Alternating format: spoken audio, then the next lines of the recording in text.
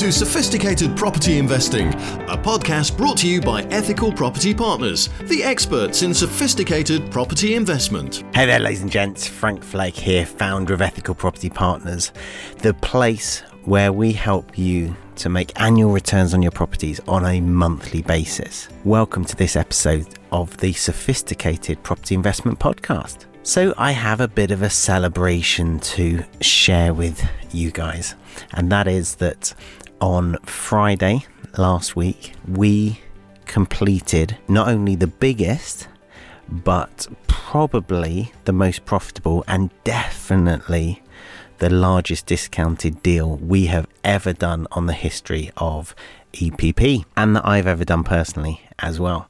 And in this episode, I'm not going to talk lots about mechanics. I will share the bare bones of it so that you can appreciate the deal. But I'm going to talk about the psychology, because Brad Sugar says that you get exactly the results that you deserve. And I've talked about that previously on the podcast. But I 100% own the fact that I've never done a deal this good until now. And the only reason I've done it now is because I was good enough to do this deal. I was ready to do the deal. I deserved the deal.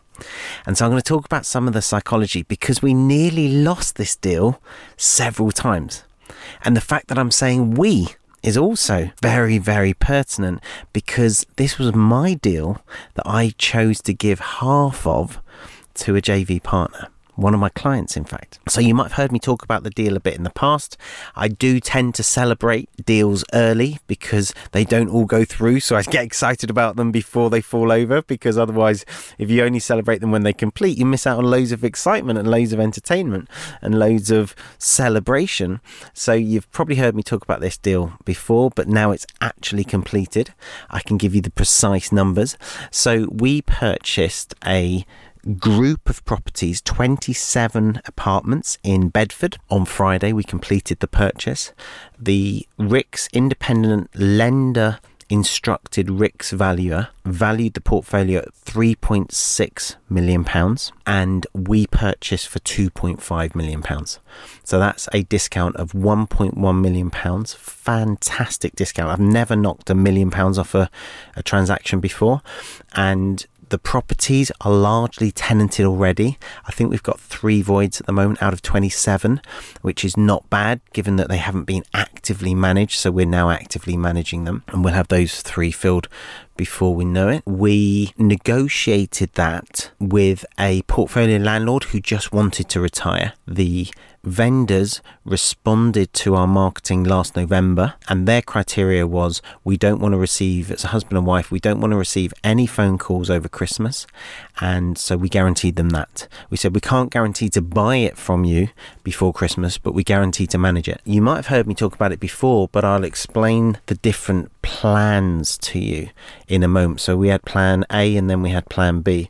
But plan A was to actually flip the portfolio to a waiting investor. We had a housing association that told us that they wanted to buy it, they were ready to buy it. This was in November, and so we waited for them. They never actually instructed solicitors, and it got to the point where we felt we couldn't wait any longer. So that was plan A. And had we sold to them, we had an agreed price with them of £3.1 million. So we would have netted about 550, maybe even close to £600,000, which would have been our largest and most profitable TDIC, turning discounts into cash flow flip, that we've ever done. But before I get onto that, let me talk a little bit about the mechanics. The marketing was normal marketing. We just addressed the fears and the problems of retiring landlords. How does a retiring landlord sell?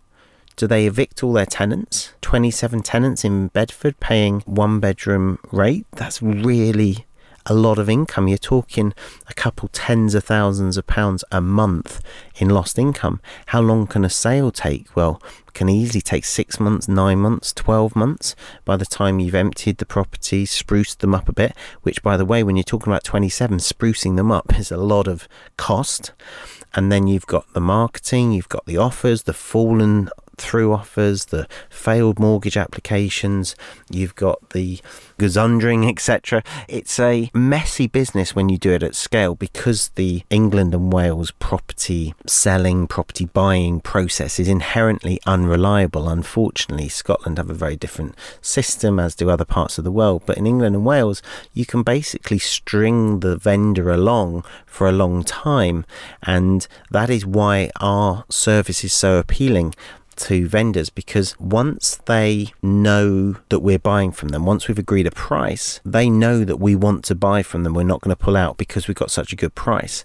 And so even though this one took a little while, the vendor actually got some really good results out of it, and I'll talk about that as during this podcast. So we did a normal marketing campaign for portfolio landlords. This gentleman and his wife responded, and we went out to meet them. This is interesting. I am at the stage of my career where I don't want to spend loads of time working in my business. I prefer to work on my business. Now, it's only the last couple of years when I've done this where I've brought in more and more team and I've leveraged myself more and more. When I start a new business, so I've recently started my martial arts business, I get really stuck in. So I'm at our martial arts classes, I'm training our franchisees, I'm meeting with parents, I'm doing the register, I'm learning the business from the ground up so that I can then improve it, systemize it and leverage it better. When I first start in a business, I do everything so that I understand all the roles and can improve on them, but as soon as I've learnt them, I can then get others to do them. So I got to the stage in my property business where I didn't really want to be negotiating with vendors anymore. I still do a little bit because sometimes it's a personal referral or something, but I decided that for that whole marketing campaign I would JV with other partners. So I went to an EPP partner, Maddie in this case, and I said, Maddie, would you like to go and do this help visit? And if you convert it, if they decide to sell, I'll go 50-50 on the deal, on the condition that you manage the whole transaction from start to finish and that you manage the properties after completion as part of the JV. And I almost always go 50-50 on my JVs, which is what I did in this instance. And so Maddie said yes, JV'd on this deal as we have done others. And boy, did she do a good job. So she went and met the vendors, got on so well with them. They've had a couple of dinners together, the husband and wife and Maddie. I think her husband, Mark, may have even met them as well, and just built so much trust and relationship with them, and realised that they just wanted out. They didn't want to lose any monthly income. They wanted to just cease all the hassles. 27 tenants, can you imagine how many phone calls that was, with no letting agent managing it? They were managing it all themselves, all the maintenance issues. So the 27 flats are split out over 5 large properties across Bedford. It was just, that's quite a big job without a letting agent involved. And so Maddie agreed to take over the management, which she did for no money. The vendors continued to get rent, so we've completed end of August. They got rent in December, January, February, March, April, May, June, July, August. So they received rent for 9 months whilst we managed the portfolio. But that worked fine for us because we were trying to get the housing association to buy from us, and they had another transaction that they wanted to complete on before they started buying this one, and that one just dragged on and on and on, and in the end we had to call it a day. But here's the thing, Maddie and I, between us, took our eye off the ball. So it got to about April, May time, and we had a 6-month option agreement. So December, January, February, March, April, May. So end of May, our 6-month option was due to expire, and we had about 6 weeks left. So it was middle of April. And Maddie phoned me up and said, Frank, we've got 6 weeks left on our option. The housing association still haven't instructed solicitors. And so we had the conversation about, even if they instructed solicitors today, we had 6 weeks of option period left, and then you can exercise the option, which gives you 28 days to buy the properties. So that's another 4 weeks. So it's a total of 10 weeks. And I said, I don't reckon that they'll buy in 10 weeks. They could do, but they're probably not going to. The likelihood is they're not, given that they've done nothing in the best part of 5 months. So what are our options? And I really did kick myself at that point because I had definitely taken my eye off the ball. I'd been majoring in the minors. That's a Jim Rohn expression. It's a baseball metaphor. you've got the majors, which is the major leagues, and then the minor leagues. And what you want to do is you want to focus, you want to major in the majors. You don't want to major in the minors, which means you don't want to focus on all the small stuff that's going on in your business. You want to focus and prioritize the big stuff. And I hadn't. This had £1 million in it, this deal, or £1 million equity, £1.1 million equity, or 600 grand cash. And so, there were no other deals I was working on that would have brought in that much money, but I'd been focusing on those small things, the reactive things. So I really kicked myself, and Maddie and I sat down and we had a bit of a heart to heart, and we said, look, we've got 6 more weeks here, and then we've got this 28-day notice. Can we buy it that quickly? And we decided we would give the Housing Association a bit more time. We decided to give them 4 more weeks to commence. They'd actually said to us they could buy it in 8 to 10 weeks, so we thought, it's possible, let's give them a few more weeks. And Maddie was in regular communication with the decision maker at the Housing Association, but it got to 4 weeks later. So we had 2 weeks left on the option, and then it was going to expire. Of course, properties had gone up in that time. You think about capital appreciation from December 21 to May 22, we were seeing in some parts of the country 10% capital appreciation. So, well, when we started the transaction, it was less than 3.6.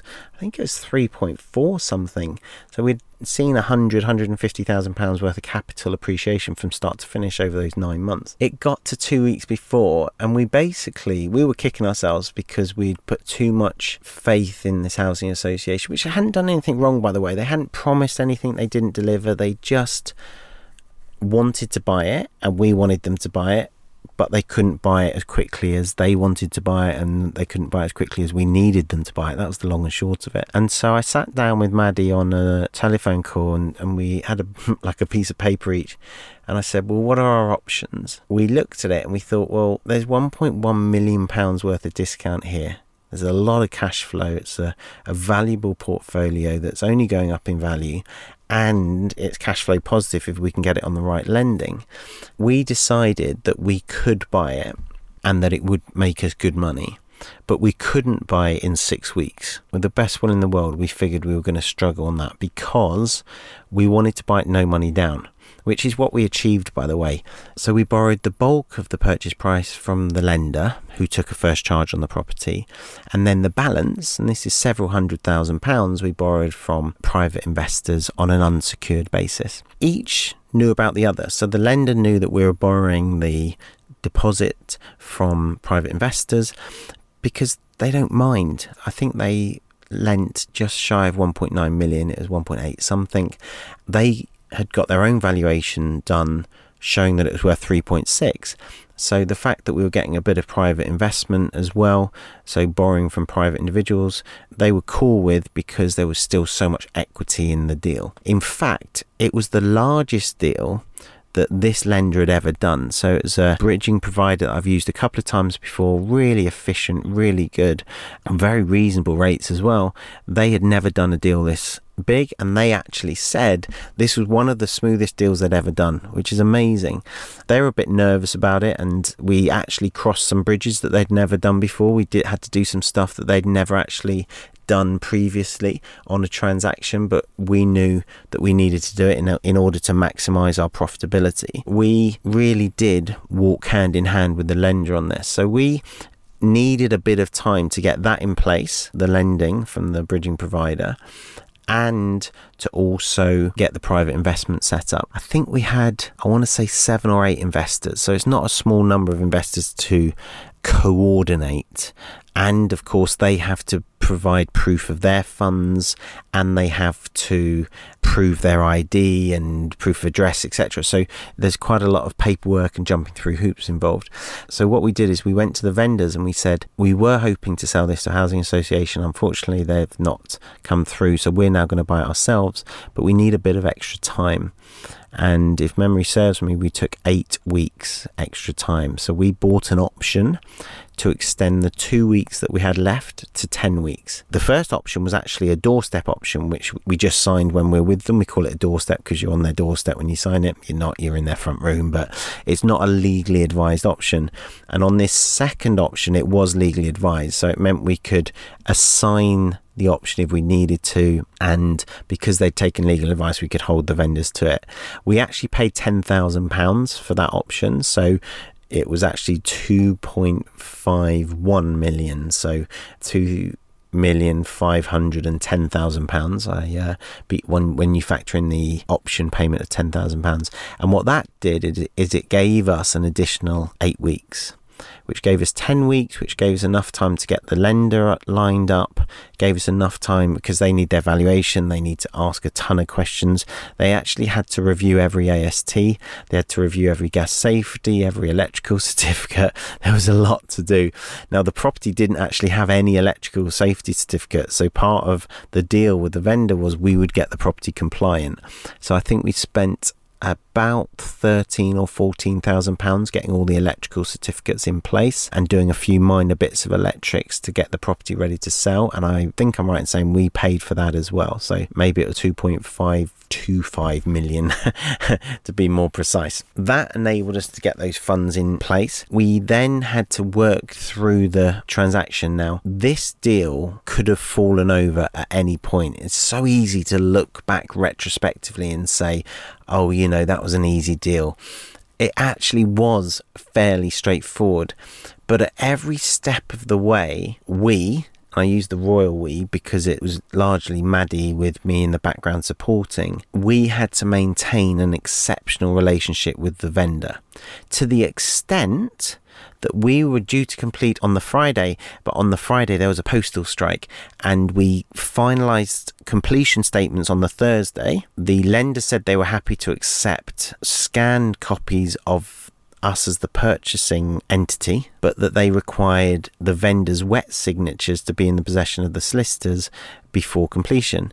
And when you're talking about £2.5 million in purchase costs, in funds, you really don't want it to roll over for another day. And the problem was it was a Friday, but not only that, it was a bank holiday Friday. So it would have been Saturday, Sunday, Monday, and then completion Tuesday, 4 days later. It was £5,000 a week in interest across the 2.5 million. So it was quite a big deal to have it complete the next working day. But also the vendor really wanted it to complete. The lender did. We had been building up to this for weeks and weeks. So what we actually did is we said to the vendor, we'll get a courier to pick the documents up from you, and you can do this. You can pay someone on a motorbike. We'll get them to pick the documents up from you at 9 a.m. tomorrow morning, and they'll motorbike them to our solicitors, which unfortunately are in South Wales, and this guy was in Bedford, so quite a long drive as well. And do you know what the vendor said? The vendor said, no problem at all, don't worry about that, I will drive them. So he got up at 5 a.m, signed them all on the Thursday night, got up at 5 a.m. on the Friday and drove them all to West Wales. It was like a 7 or 8 hour round trip for him.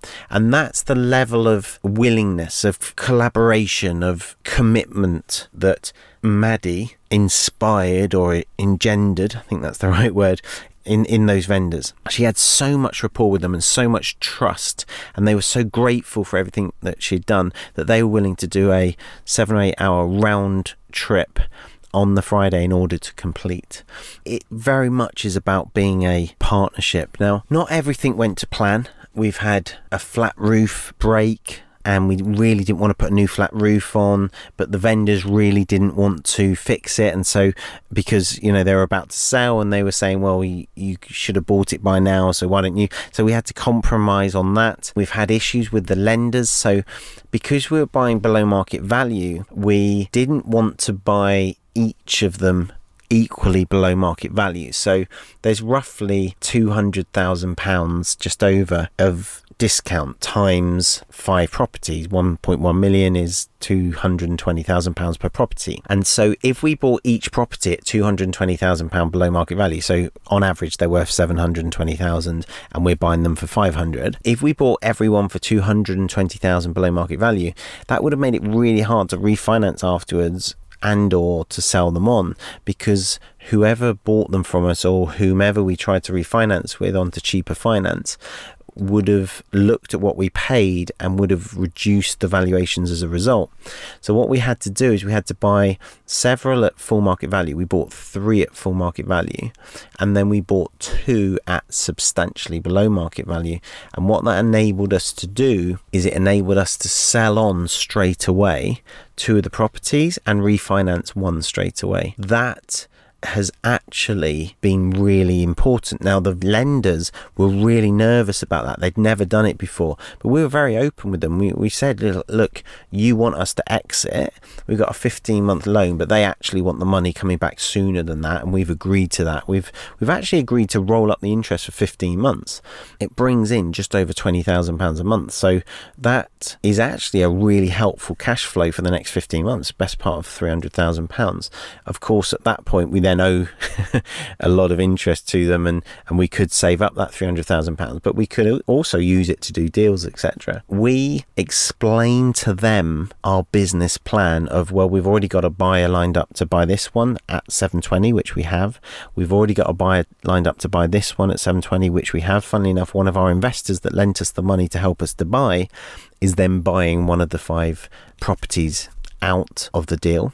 And then we explained that we wanted this one. There's one of them that's worth about £1 million.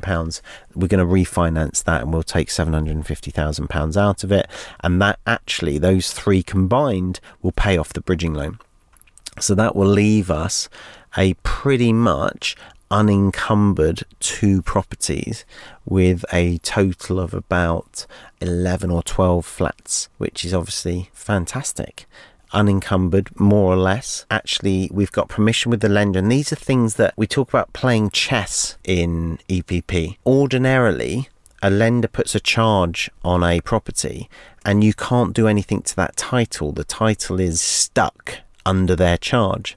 But we needed to buy these as freehold properties. The majority of them are freehold properties, but we then needed to split them into leaseholds, or we do now need to split them into leaseholds, flats, so that we can sell them for maximum value, we can refinance them and add lots of value on the refinance. But that's only possible if the lender is willing to release their charge to enable us to do the title split. So we'll be turning a property with 5 flats into 6 titles. We'll be creating a freehold and 5 leaseholds, and doing that across 27 properties is obviously quite a lot of legal work. But the key thing, the really, really important thing, is that we've got the permission of the lender up front. So they've said, yeah, we won't charge to do that, you just pay our legals for us. We have in advance given you permission to split all of these titles, because once again, we understand that it's going to help you to maximize your profitability from the deal. They want their investors paid back on time. They want their money back on time. They want to lend to us again at the end of the day. The closing words from the lender when we completed were, you can bring us deals like this any day of the week. We love it. It's a big deal. It's been hard to finance, but we really like this deal and we'd like to do more like it, which is brilliant, isn't it? We want to borrow from them and they want to lend to us. The specifics on the loan were 2% setup fee and 0.9% a month. So it's expensive finance for them, really expensive finance, as in they're making good money on it, but we can make really good money on it as well, and that's the win-win, isn't it? The minimum loan term is 3 months and the maximum is 15 months, and there's no early repayment charge. So our goal is to sell the 2 and refinance within the 3 months, and then we can get that interest rate down, hopefully to 0. We'll hopefully pay off the 2.5 million. There might be a little bit left over. It depends at what values we can get and what the precise sale prices are.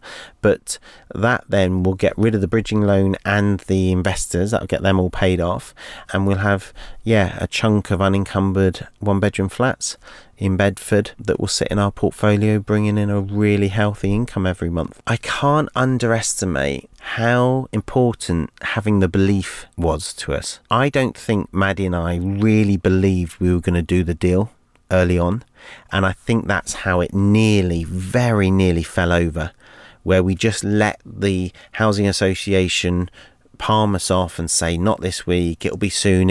We nearly did that until we lost it. We were 2 weeks away from losing it. I think it was something like 10 days from losing the deal entirely. And at the end of the day, it cost us 10 grand to keep the deal alive, which I was more than happy to do. But again, you have to back yourself. Like, I remember Maddie phoned me and said, I'm about to pay the 10 grand, Frank. Are we definitely doing this? But bearing in mind, it was 10 grand to the vendor and 10 grand to the lawyers to do the option. So £20,000 we would have had to walk away from if we didn't buy it in the 10 weeks that we then had on that option. So it's not without risk. It is definitely some risk involved. But it got to the point where Maddie and I said, do we back ourselves to get this over the line? Do we believe that we can solve this vendor's problems, or are we full of hot air and we're not sure we can follow through on our words? We can't actually walk the walk. I can very clearly remember when the two of us said, no, we're going to make this work. We're not willing to let this vendor down. And what we did was we came up with a little acronym, which I actually sent to Maddie in a WhatsApp message on Friday after we completed. And it was WHAM 600K. And that WHAM stands for We Have Made, we have, HA, made, M, so WHAM 600K, because we were going to flip the properties initially to the Housing Association and we were going to make 600K. So we have made, so it's in the past tense, it's specific, etc. So it's an affirmation. But at the start, at the end, whenever we were talking to one another, we'd always start or finish with WHAM 600K, Maddie, we're going to do this, we've got this. And it was telling ourselves that we could do it. And you can laugh about that and you can say, oh, that's hocus pocus, all those affirmations pods. But it works. It absolutely works, because then we were telling each other, we were telling ourselves. I got my team to message Maddie and say WHAM 600K whenever they were messaging her. So my bookkeepers, my PA, just so we made it have a bit of fun and had a game out of it. And you can hear me laughing now because it really was funny. At the same time, it was deadly serious that we are going to do this deal. We are going to make this deal work. And no matter what obstacles there are, like we had one investor that was nervous and they were due to put in 150K and it was about 3 days before completion. And I said to Maddie, don't worry about it. We'll sort the 150K out. This is going to complete. Our lawyers, we were expecting them to bill us £20,000.